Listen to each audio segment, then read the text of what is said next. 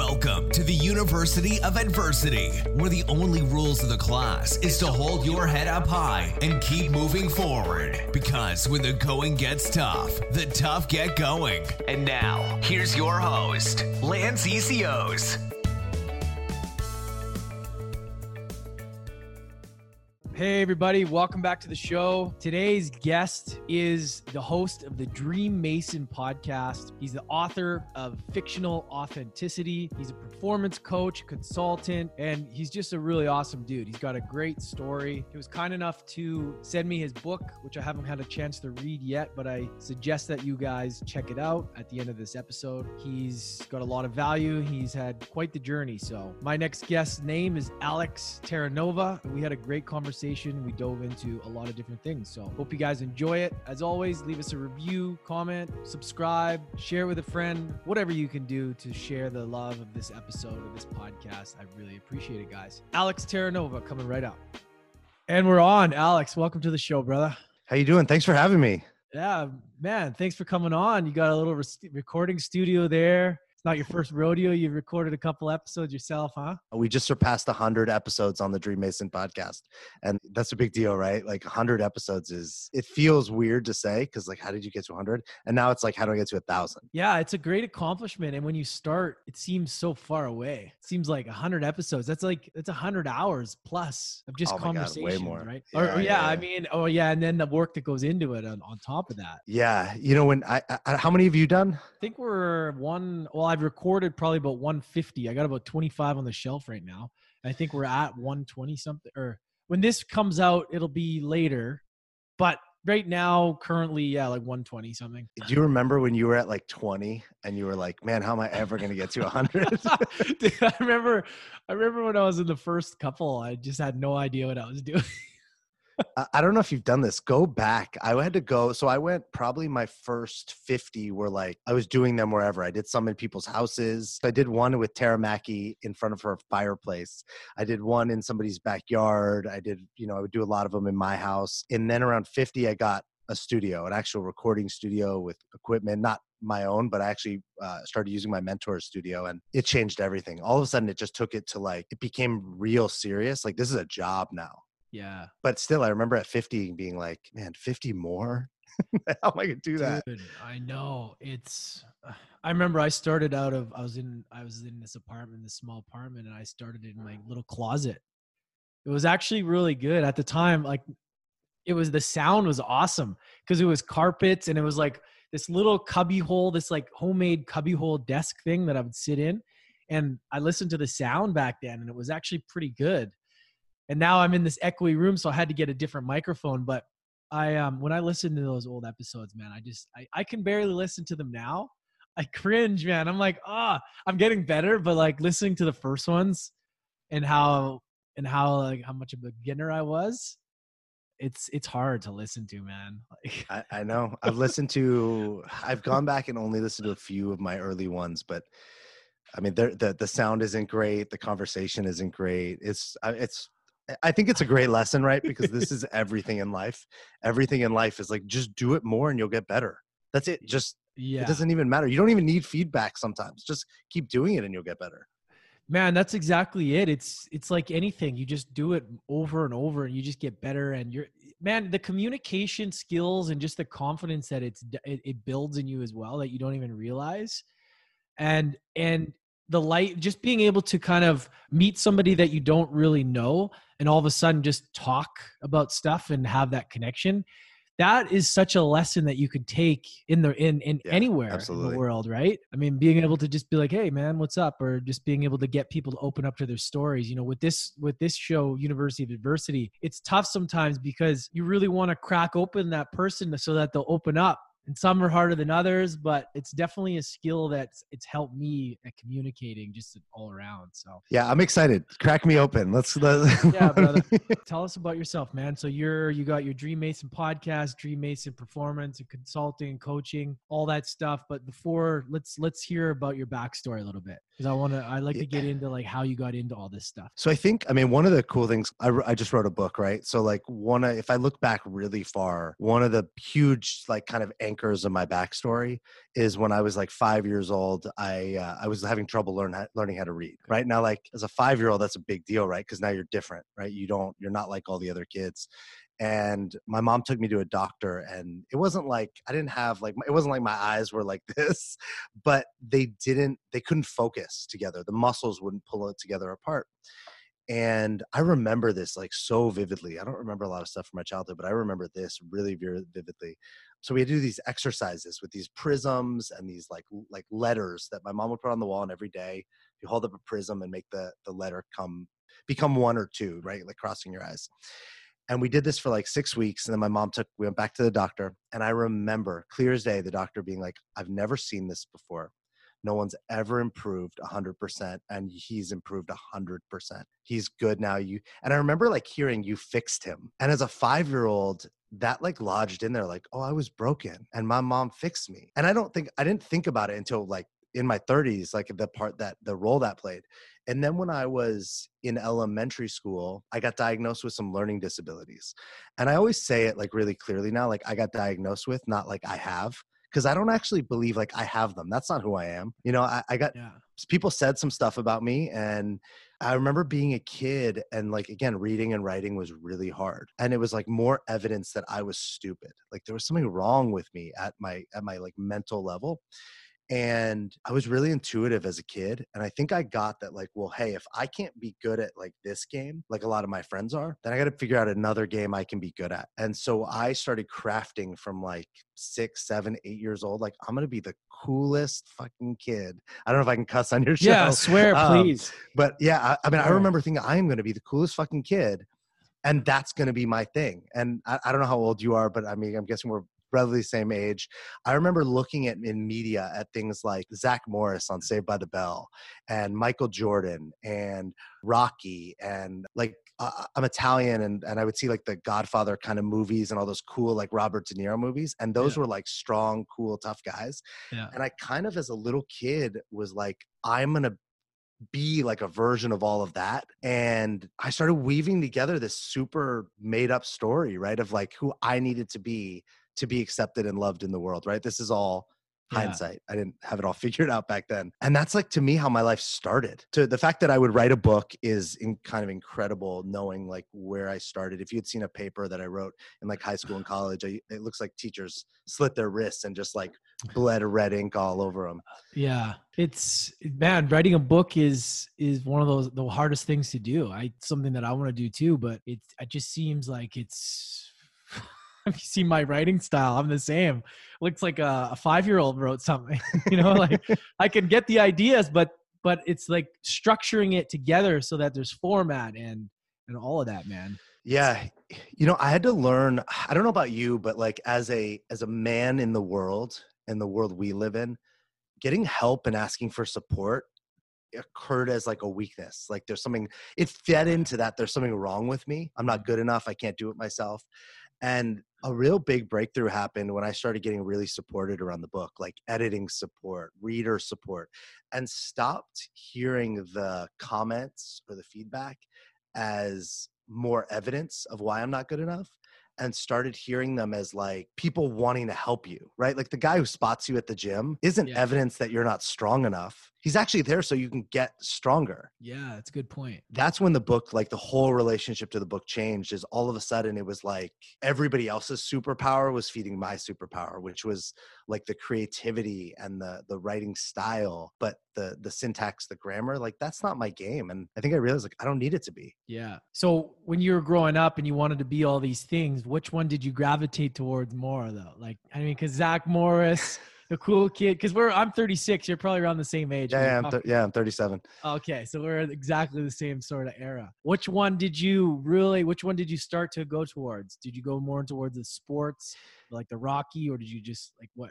So it was a little of everything. I mean, I was an athlete when I was I was a great athlete when I was little, but I was like the first kid to like girls, like hold the girl's hand, you know, like have a girlfriend. Like that was like elementary school. When I was 7, I told my parents, and I wouldn't believe this if I just said it, but like my parents tell me I said this, that I wanted tattoos. I wanted to be in the mafia.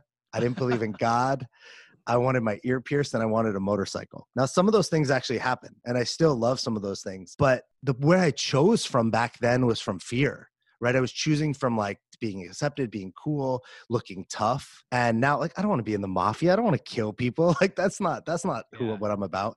I don't even want, I mean, I kind of want a motorcycle, but at the same time, like, the risk involved, is it like, do I need that? I've gone skydiving, but there's actually not a lot of risk there. It's pretty safe. But a motorcycle is it worth the consequence of possibly, I don't know, right? Everybody has to make that choice for themselves. But I think I gravitated little bits to all of them. There was one area in my life where I was like, okay, I'm going to know that I'm accepted and loved by women. That's how I'm going to get almost like my self-esteem was going to come from there. And then I was going to be with men. I was going to be like an athlete, and I was going to be tough. So I didn't have to be afraid. And that's like, God, you know what? Ultimately, all it produced was like hollowness and shallowness. Yeah. Where in my 20s, I used to run and open restaurants and bars.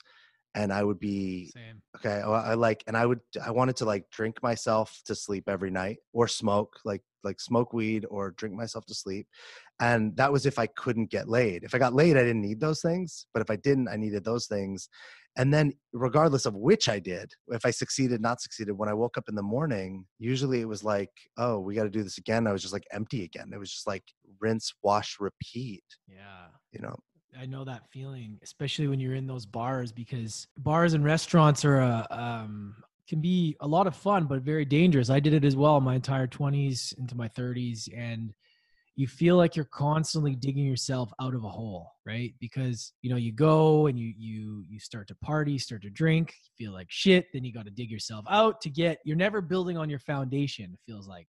This was for me anyway. It's always like, you get to this point and you're like, oh, I feel good. Let's just fucking get on it again. And then it's like, you're constantly trying to like level up, but it's a struggle, you know? I don't even think I was like trying to level up. Like, I mean, I was in the industry. Like I was the guy that opened the places. Okay. But I think I thought I was doing what I wanted. I thought like, I would actually be happy if I had like the prettiest girl, the nicest car, a good amount of money. And I think I consciously was like, this is going to work. Yeah. Like, this is a strategy that's going to work for my life. And a turning point happened at 32 when I got asked what I was grateful for. And I had no idea how to answer. And I actually snapped. I broke into tears. I was in front of my whole family. I started crying.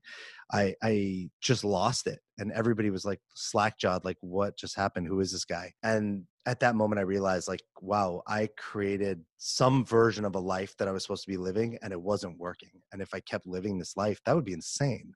Yeah. You're constantly chasing the next thing, like the circumstances, right? Like as soon as we think, I mean, I think most people think like this, and this is a real problem, is that we're like, when we get that car, we get that girl, we get that house, that's going to bring us this joy. But you're always going to be seeking something else. You're never, if you're not grateful for what you have, you're going to be constantly trying to fill a void.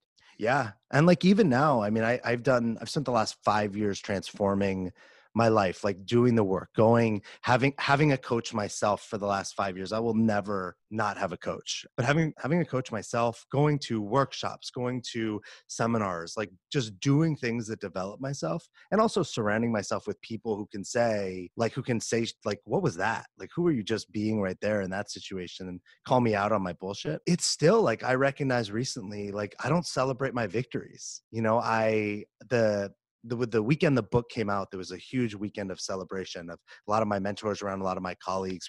We did a huge talk. We gave everybody a book. And that Monday morning, I woke up and I was like, oh, live in the same place, look exactly the same. My body's exactly the same. I have the same money in the bank account. Like, I did one of my biggest goals or achievements ever, and life's exactly the same as it was before.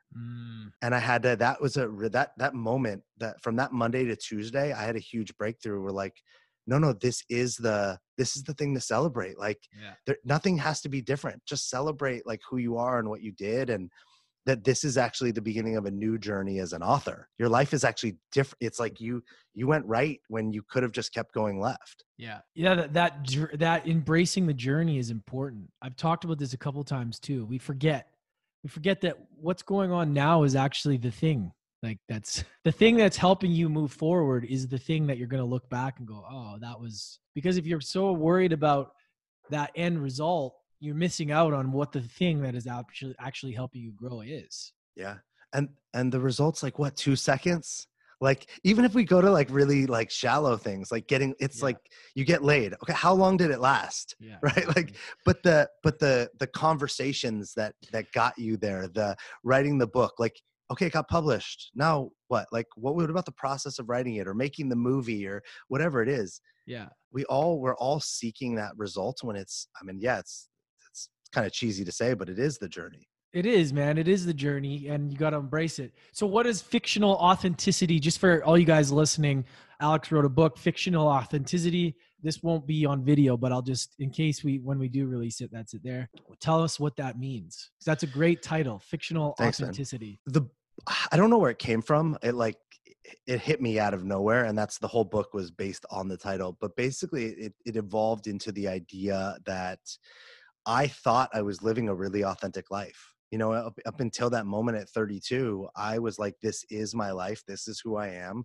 I am these versions of these caricatures that I created, and that's real. Yeah. And then when I had that moment where, like, say, I woke up, I went, wow, that was all inauthentic. Like, it was all fictional. I actually wrote that story as a little kid, right? I should, like, those early moments, something happened and I wrote a story in my head about what that meant and then how I was going to change it. And then I did that, like, and everything built on each other, like new chapters, layer and layer. And then all of a sudden you're like 30 years old and you go, well, I don't even know who I am, because your whole life's been something. And I honestly believe all of us do this to a certain degree, because we're actually not capable of not doing it, because all of our little kid brains have to make up reasons and stories for everything because we don't understand the world. Yeah. You know? We don't understand that when dad leaves or when mom and dad fight or friend in third grade doesn't want to be our friend anymore, that when we make up a story to make it make sense. Yeah. And why do we choose the things that we choose? Why, we put ourselves in the boxes or the little personas. Why do we choose that thing? Why do we do the actions to align with that thing? Like, what was the reason? That's what fascinates me too, is like how we decide to pick certain things for ourselves and where we believe them, Yeah. It's crazy. Who knows? Like, I think we pick, this is just my theory. Like, I think we either pick the way we think it's supposed to be, like it should be this way, or we go the opposite. And I think most of it is to get love. Like, that's what like everybody wants at their core, is like love and acceptance. Yeah. Now, some of us think we're going to get it by doing really shitty things, but I think it starts there and it gets diluted. Right? If people think they're unlovable, then it almost becomes, how do I create an identity or a story to prove that I'm unlovable? Yeah, that's a good point. That's fictional also, right? Yeah. Because that's all we are, is love. And some people will do whatever they can to prove that they aren't lovable, even if they are, right? Oh yeah. It's crazy. And at the end of the day, man, like, if you don't love yourself, how can you expect anybody to love you, right? And that's what it all comes down to.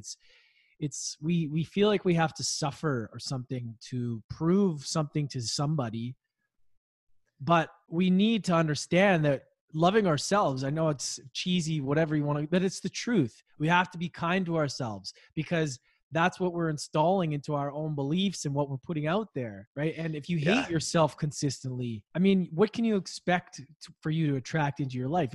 You're gonna bring more of that into your life, because you're gonna do things that align with that hate for yourself. Right? Somebody asked me recently, they're like, how do you know that we're all love? Like, it was like a very like very passive aggressive, like, you don't know what you're talking about. And look, I don't, right? How do I know? I mean, everything's made up. Nobody was born with a rule book of how life is supposed to be. But the thing I said to them was, well, when we're babies, that's what we are. All we do is we cry to get a need met. But as soon as we get a need met, we stop crying and we go back to like love and joy. Yeah. So, and we stay that way as kids. And to a certain point, and again, even as kids, we throw temper tantrums and cry to get a need met, and then we go right back. If you watch a little kid, right, they're so upset, and then they're happy like the next second. Yeah, love and joy, that's their default. But then there's moments in our life early on that stuff starts happening that like all of a sudden starts splintering us off into different directions. Yeah. And then love and joy become less and less of the default. And it's like we start moving further and further away from it. And then by the time you're a teenager. You're probably very far from it. Yeah. And so it's like, to me, well, that's how we started. So that's what we are. We became something else. Yeah. Through our upbringing, through all these things that are thrown at us, it kind of shapes who we are. But that's an interesting question. How do you know that we're loved? I mean, I don't know what feels better. What feels better, hate or love? Like, what do you like? You have two choices, right? It's like, I don't know. That's a great question though. And it's making me think now. Cause I'm like, wow, how do we know that? Well, I guess we don't, but Yeah. we do at the same time internally, like intuitively we know, like love is that feeling. I mean, when you look at a beautiful landscape, or you see an animal, or you see a baby, what feeling do you get, right? And even if you look at people who disagree with you, people who fundamentally disagree with you on something political. And you think that for them to think the way they think is like, how could they think this? Like, they don't care about people. But if we sit with them and let's just say we actually we're agreed with them, at the core of most of what they think of why they think it is, because they think it's actually better for people. It's like, you think blue is better for people. Yeah. I think yellow is better for people. And you're like, how could yellow be better for people? That's crazy. Yeah. But I really do think that. Yeah. And even a lot of people that I think we would say are bad, or a lot of ideas that didn't go the right way, a lot of them started with an idea that somebody thought they were going to be doing something good, or that would help people. It's interesting, man. Everyone sees life through their own lens of their own past experiences. Mm-hmm. They value in their values. So whatever they see, they value. And it's mind-boggling sometimes how people have these different perspectives. And you got to think, like, why do you think like that? That's more fascinating to me, is that to understand that they actually see life that way. And that's what they actually believe. Like, what made them believe that? What makes me believe that? What makes that right? And what makes mine right? God, I wish I remembered what it's like a theory or a philosophy. It's psychological. And it's basically that whatever you believe, whatever you then take in, has to fit inside your belief system. Mm-hmm. And so you have to make it fit, and you can see it. I mean, it's you're in Canada, but I'm sure you see how polarizing the United States is right now. I'm sure you guys see versions of that, right? We see all the news, all the stuff. So it's like we're living there, man. All the news that we get. So it's like you guys are like the aunt and uncle, right? Like, you're not in the household, but you hear about it all. And I think, like the cool aunt or uncle, I would say. So I think the thing is, it's a really good example, and it doesn't matter, people listening to this, like what you believe. I'm not saying one side I'm not picking sides. I think both sides are pretty messed up, because we're not actually loving each other. Yeah. Like, it's all, we're just playing. But what I think is really interesting is that even if if you're on one side and I show you something that could prove to you something, you can't see it. It's almost like you have blinders on. And I can say that about both sides. It's not like one side is like then the other. And it's because of that idea that if it doesn't fit inside of our model, we can't see it. And we go around collecting evidence to prove the lens that we see the world through true, and things that don't fit that way, we discard. Yeah, because a lot of people's beliefs come from an elevated emotion that attach them to that belief. Sure. And, because a lot of times you have to have some sort of feeling with whatever's happened for you to hold on to that belief. And that's what my theory is. So it's, unless somebody has that same thing, it's impossible to convince them. It's almost like if somebody's trying to sell something to somebody, it's like if you don't elevate their emotion or give them some reason to see themselves in that position or whatever, then they're not going to even buy into it. Right. I feel like it's kind of the same thing. I don't know. That's just coming to me. I'm thinking, like, for anybody to get a belief, I love going down these kind of conversations, bro. This kind of stuff is awesome. It's like you have to have that emotional attachment to the thing almost for you to believe it. But that could be just my theory. I don't know. Well, I think it's probably part of the same, like it's probably connected, right? Like the there's an emotional connection we have to everything. Yeah. I mean, in our nervous system, I was actually just talking to somebody about this earlier today, that our nervous system is intrinsically like connected. When you hear something, your nervous system has a response. You could say to me, dude, why'd you get your hair cut like that? And I hear it as a right of judgment or something. And my nervous system kicks in fight or flight. I got to defend myself. I have to make I'm not even choosing that. It's just an instant response. Yeah. Thinking that, and then we try and think that we know what they're thinking. And it's usually never even the way. Yeah. I mean, I do that in like relationships all the time, right? Like, well, I don't want to talk to my partner about this because they're gonna, how do you know they're gonna? Yeah. And probably if you know they're gonna do whatever you think they're gonna do, you're probably gonna go help them create that way. If you think your partner is gonna get upset with you, you're probably gonna bring the conversation in a way that would upset them. Yeah. You know, I think we will make our thoughts become our realities. It's true. It's true, man. I've noticed it, man. The more you put energy into negative thoughts, more negative shit's going to show up, right? It makes total sense. And people that think that's woo woo, I mean, just look at your life. If you focus on, I mean, honestly though, like look at the direction you're going in, how you speak to yourself, the energy that you put in, or you constantly, the negative people are always talking about negative shit. It seems to be they're always the ones that are coming into these problems. Not always, but how you speak to yourself and the focus that you have with your energy is so, so important. And I'm learning more and more about it too. And I see it and I hear more people talk about it also. Yeah. I used to think that people that were super happy were totally full of shit. I thought they were fake. If I met you, if we met at a party and somebody introduced me to you and you were just like happy and positive and, you know, like nice to me and like whatever, I would have been like, this guy's fucking fake. Because I wanted so much to be happy. I wanted to be positive. I didn't want to be, you know, I used to say I'm a realist. Well, there's no such thing as a realist. Realists are negative because you never hear a realist say, realistically, this is going to go exceptionally well. It's always like, realistically, this is going to be something bad or negative. Yeah. Why does realistic have to be the negative side? Why can't realistic be on the positive side? Who created that? I think it's about expectations. Like, I think it's about that. There's also a belief. I've been doing a lot of sharing about this lately too. Expectation versus intention. If we lower the expectations, then we can we'll be happy about the situation, right? If you and I are like, man, this pizza place we're about to eat at is going to be terrible, then we're going to be like, so probably happy. Yeah. Think about when everyone tells you a movie is going to be so great. Often you're like disappointed because you have now this expectation. I know a whole school of thought of people who are like, always have low expectations because then your life will be better. Yeah. Kind of lame to me. And I think it ties into that because intention to me is about saying how something's going to be and then being an active participant in the process. So this retreat we're going to is going to be adventurous, fun, and playful, and we're going to have a great time. Now it puts some of the responsibility on me to go create it that way. It's not just on like, I show up and you better give me all those things. Expectation has me, this retreat better be exceptional and fun, has me show up and it's like, do it to me. Yeah. Yeah. And it's also your perspective on it as well.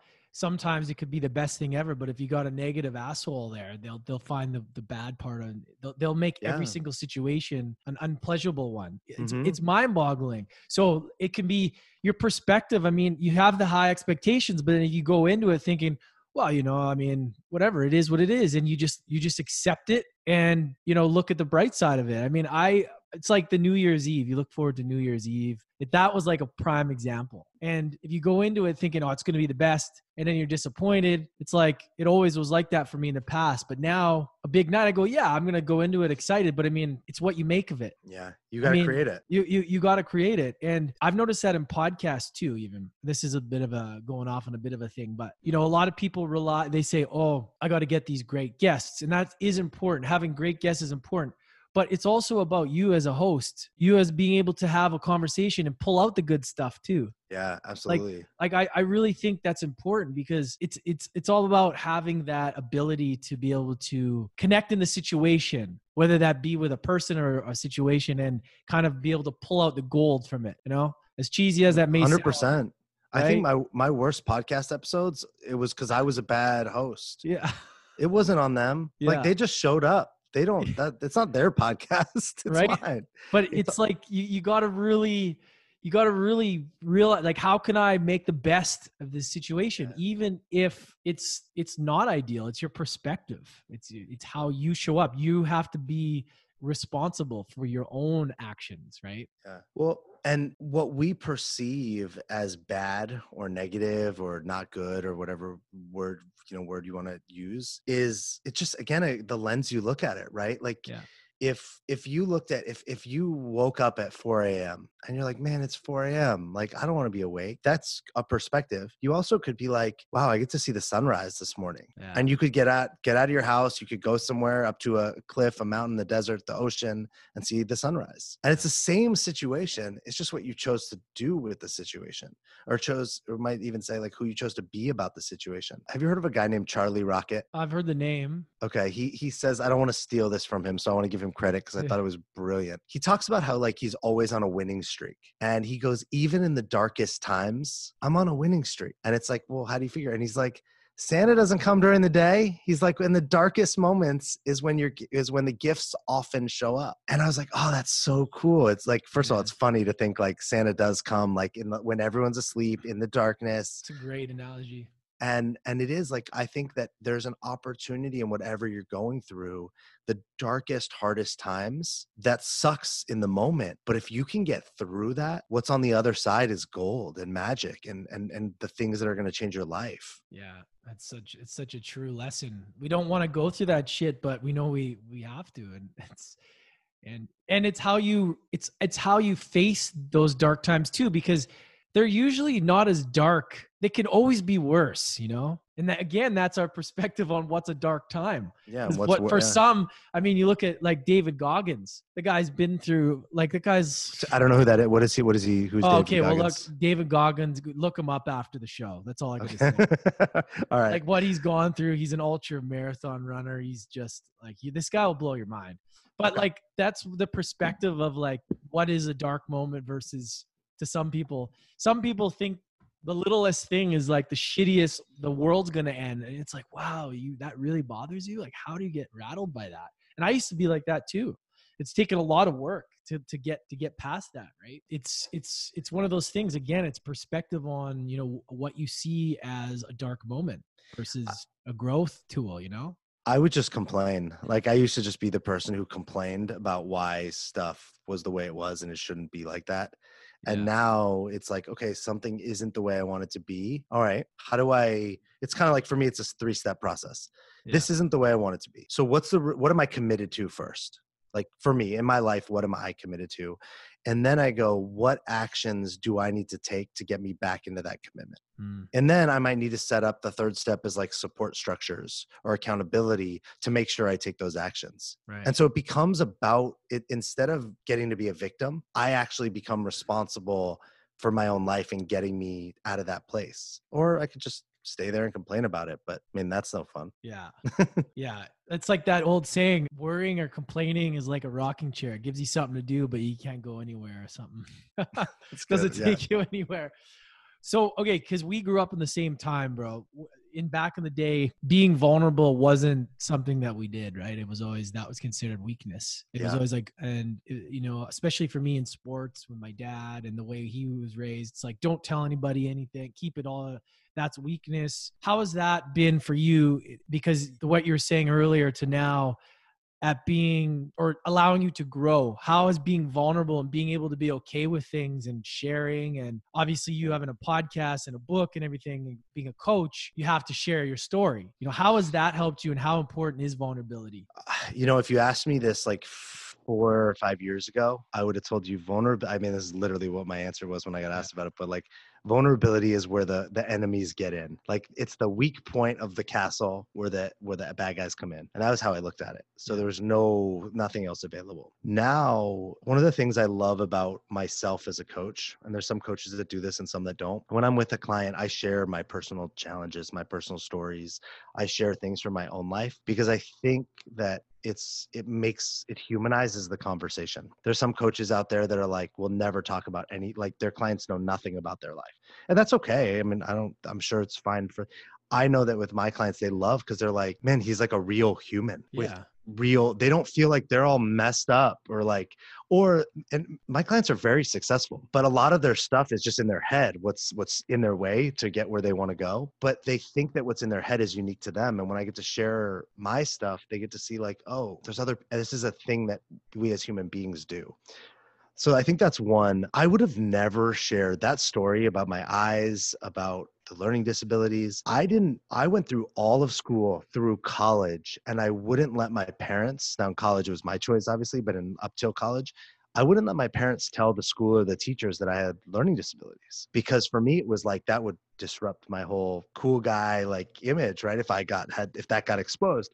So it was always a secret. And I don't know why my parents listened to me, but they did. And now I talk about it. First of all, it's not me, right? It's like if you had I don't know, if you lost all your hair because you got sick or something. You're not a person with no hair. It's just a thing. Like it's not who you are as a person. And people say things like, I am sad. No, you're not sad. You feel sad. Yeah. You wouldn't, if I said I am pie, you'd be like, no, you're not. What are you talking about? Yeah. We eat pie.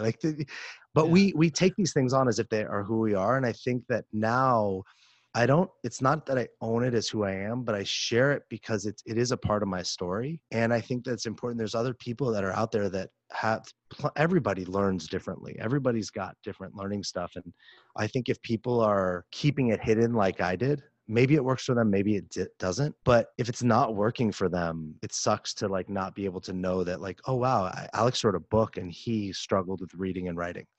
I mean, I've read over 100 books in the last 4 years. I probably never read more than like one book a year in my whole life up to that point. Barely, because reading was so hard. But I like retrained myself to like learn how to read. I'm like, I read with a pen or a pencil now. And I'm like writing all over the books because all of a sudden I realized that's what keeps me engaged. Interesting. So I think like sharing what's really going on for us is what connects us as people, right? Because you're like, oh man, I'm like him or I'm like her. Of course. Yeah, because it's you want to know that the person that you're putting trust in has been there, been through that, right? It's like if you're playing sports and you're playing for a coach that's never played never played the game or doesn't know, like why would you listen to them, right? It's like I personally I need to know that somebody has walked the walk a little bit. With anything, if I'm going to put my faith in them, right? And that's the way I am too. I'm like, I definitely, I feel like sharing that story or sharing whatever it is you've been through definitely helps people, because there's a lot of noise out there and you need to have that human connection. Like I'm just like you, Yeah. we're all on this journey together, right? And the more open you can be, the more transparent, I feel like the more it opens up for that person to be transparent as well, so that they can start to work on themselves. Yeah. And we don't think about like all the ways that we could be vulnerable that would make a difference for somebody, that we don't even realize all the ways we're not being vulnerable or not. And I would say if you're not being vulnerable, you're not being authentic because you're pretending. Yeah. If you're ever not speaking up, not saying your thoughts, not doing something you want to do, you're not being authentic. You're pretending. And here's a way. I remember as two kids born in the 80s, I remember seeing like guys like Hulk Hogan, right? And these like examples of what men were. The 80s was like a time, it's like Terminators and RoboCops and WWF at its origin peaks. And I remember being like, that's what men are. Yeah.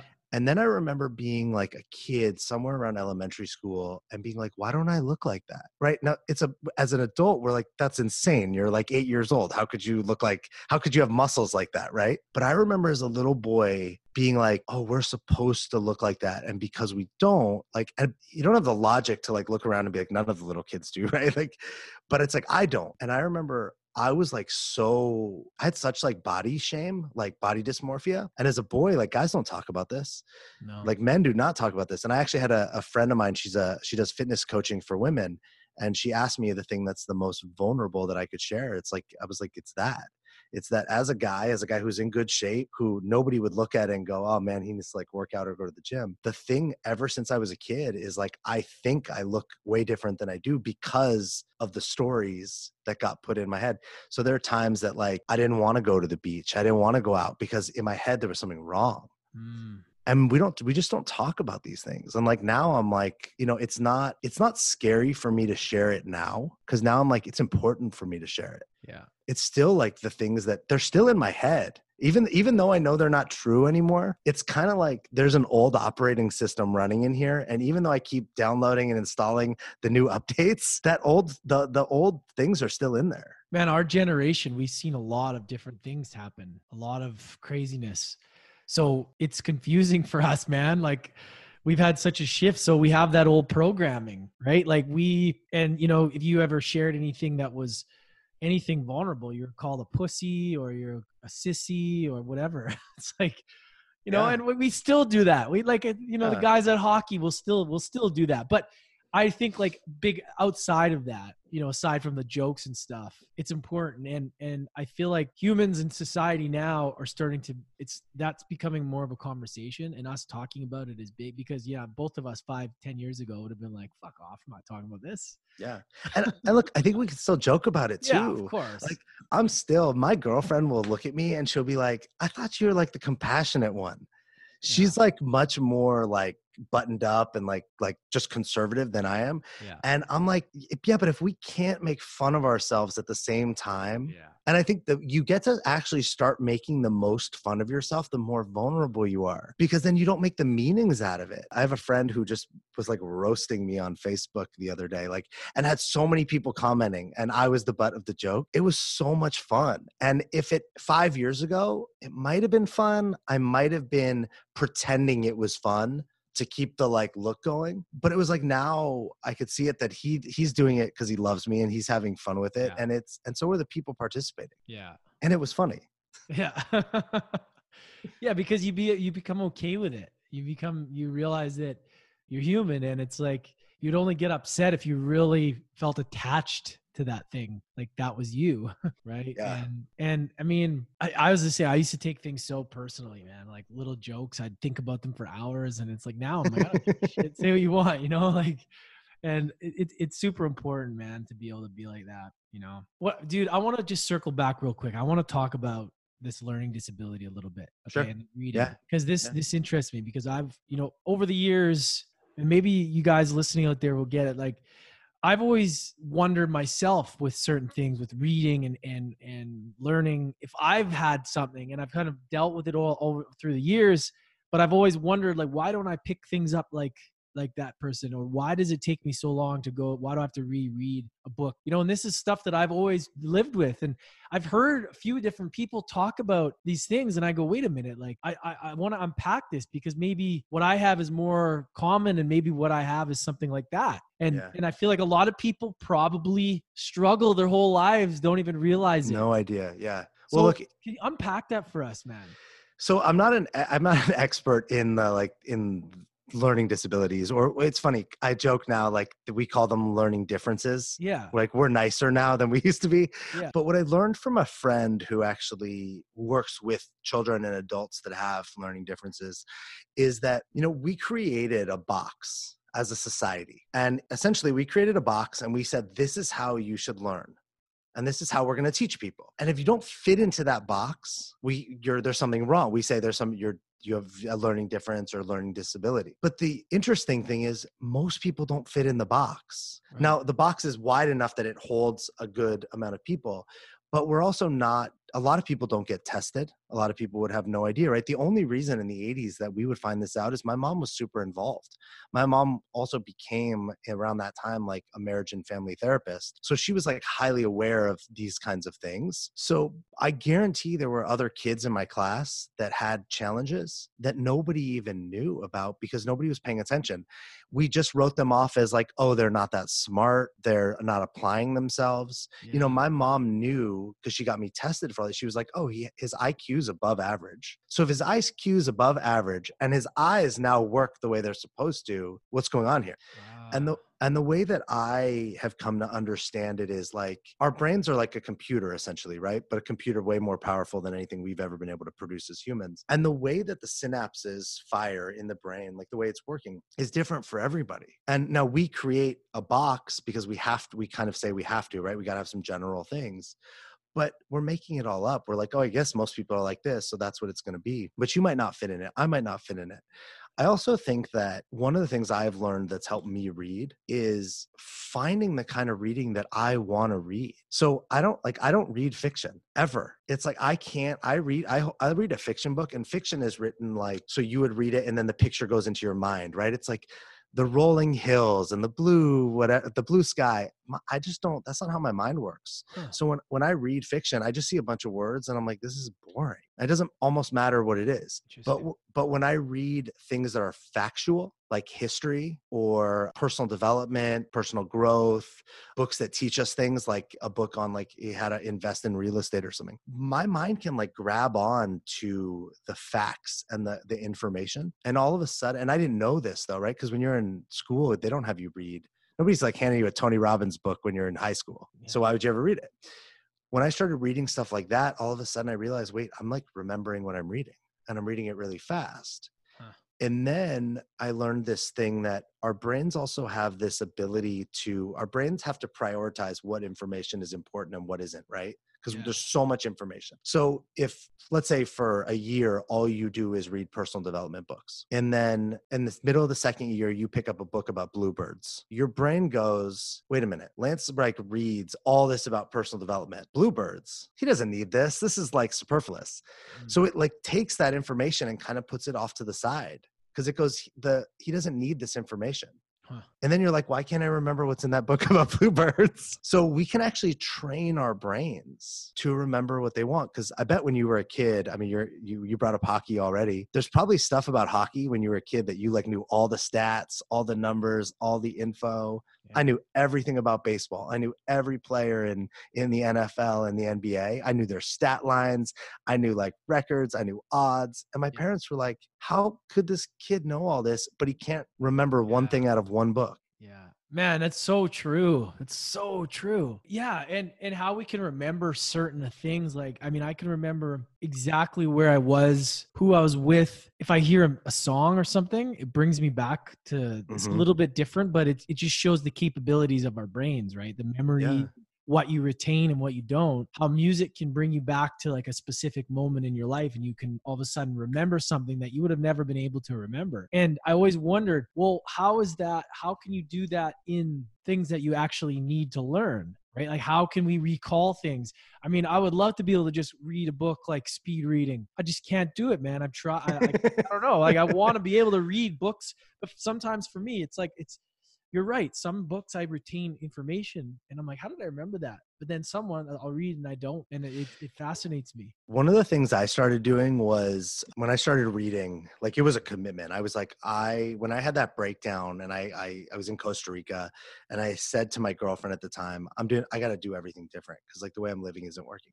I canceled my cable and I was like, I'm going to start reading books instead of spending all this time watching TV and sports. And the first thing I did was I would go on like Apple Books and I would download the samples they would give you of books, which is like 15, 20 pages, right? Mm-hmm. So it didn't cost me anything. And I could read those first 15 or 20 pages. And if I wasn't hooked by the end of those 15 or 20 pages, let's try the next one. And what I started to see was what I liked to read and what I didn't, really quickly. I didn't have to waste, how long does it take to read 15 pages, right? Yeah. Not that long. I didn't have to waste like hours getting to page 50 or something or 100 and then decide, I hate this book.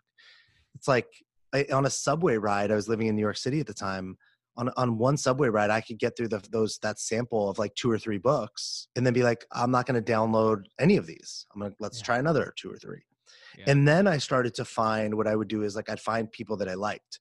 So I'd read like all the books by a certain author. And then I'd go, well, who in that book, does that author talk about anybody that, so it's like I remember I read like Og Mandingo, and then I went to like, it was like Simon Sinek and Bob Proctor, and like somehow the authors were leading me to other authors, but it was done in that, and I didn't consciously, in hindsight, I can tell you like I did this all like it's all smart of me, but I think I just got lucky. It was like, oh, I don't want to pay for all these books.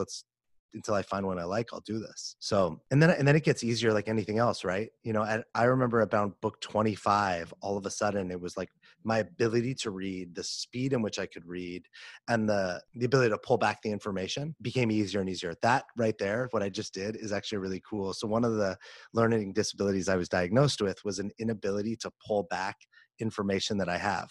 So that I've had this explained to me a few times, which is really cool. The way my brain works is things will be stored. Like I know something, like memory recall. That's the word I was looking for. So I know what recall is, memory recall. It's in like some, you know, like metaphorical file cabinet in my brain.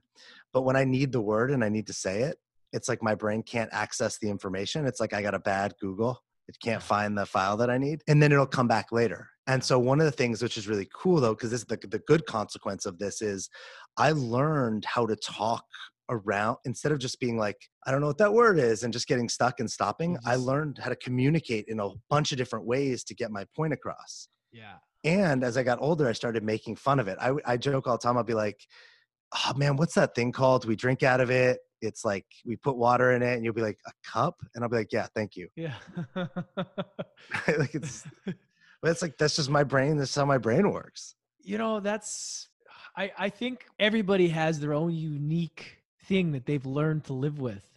Mm-hmm. And this is a whole other conversation, but I don't think everybody's brain, of course it doesn't work the same. I feel like everyone has had to adapt, but if we could all see how each other's think, we could be like, oh, wow, how do you think like that? That's how that happens for you too? Or just how people deal with it and process these things in their brain. And man, I don't know, you just learn to adapt through school. You know, and you see how some of these kids can just like memorize things, but then maybe they struggle. Well, not maybe, a lot of them do in social situations where they can't speak, they can't articulate, but they're really good on doing tests, you know? And that's a whole other thing that they've had to learn how to get through and navigate through, right? So yeah, there's no right way. I mean, it's like, you know, I became really good at like the social thing because smart wasn't my thing.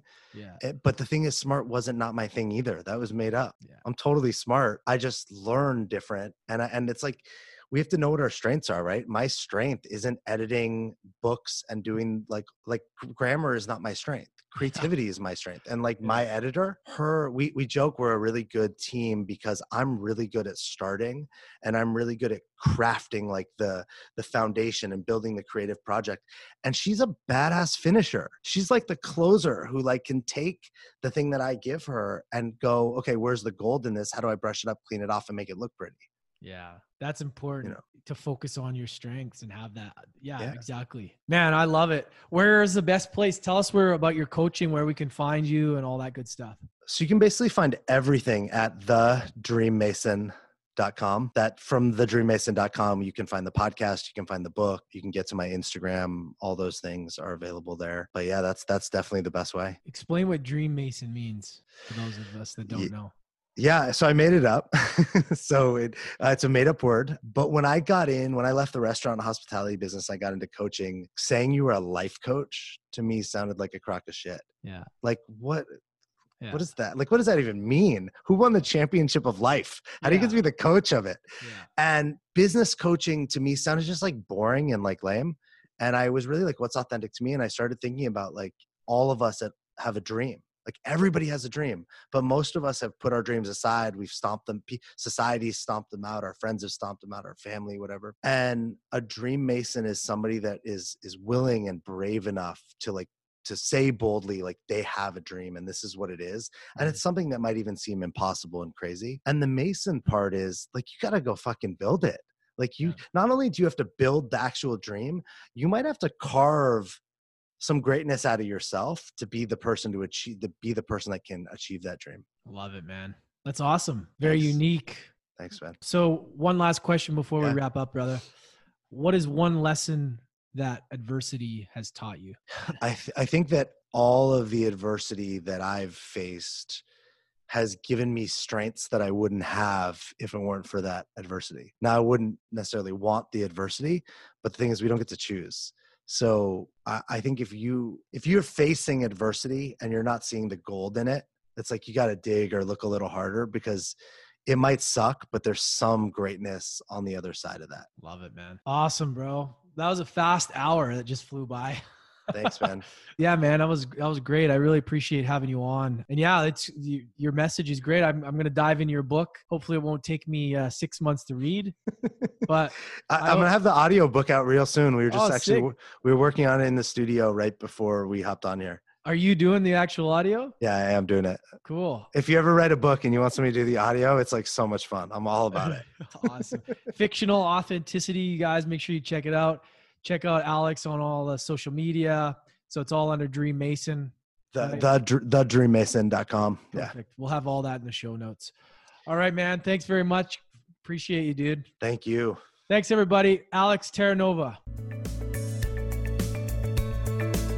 You just finished another class at the University of Adversity. Don't forget to hit that subscribe button and tune in again next time for more life lessons with Lance ECOs.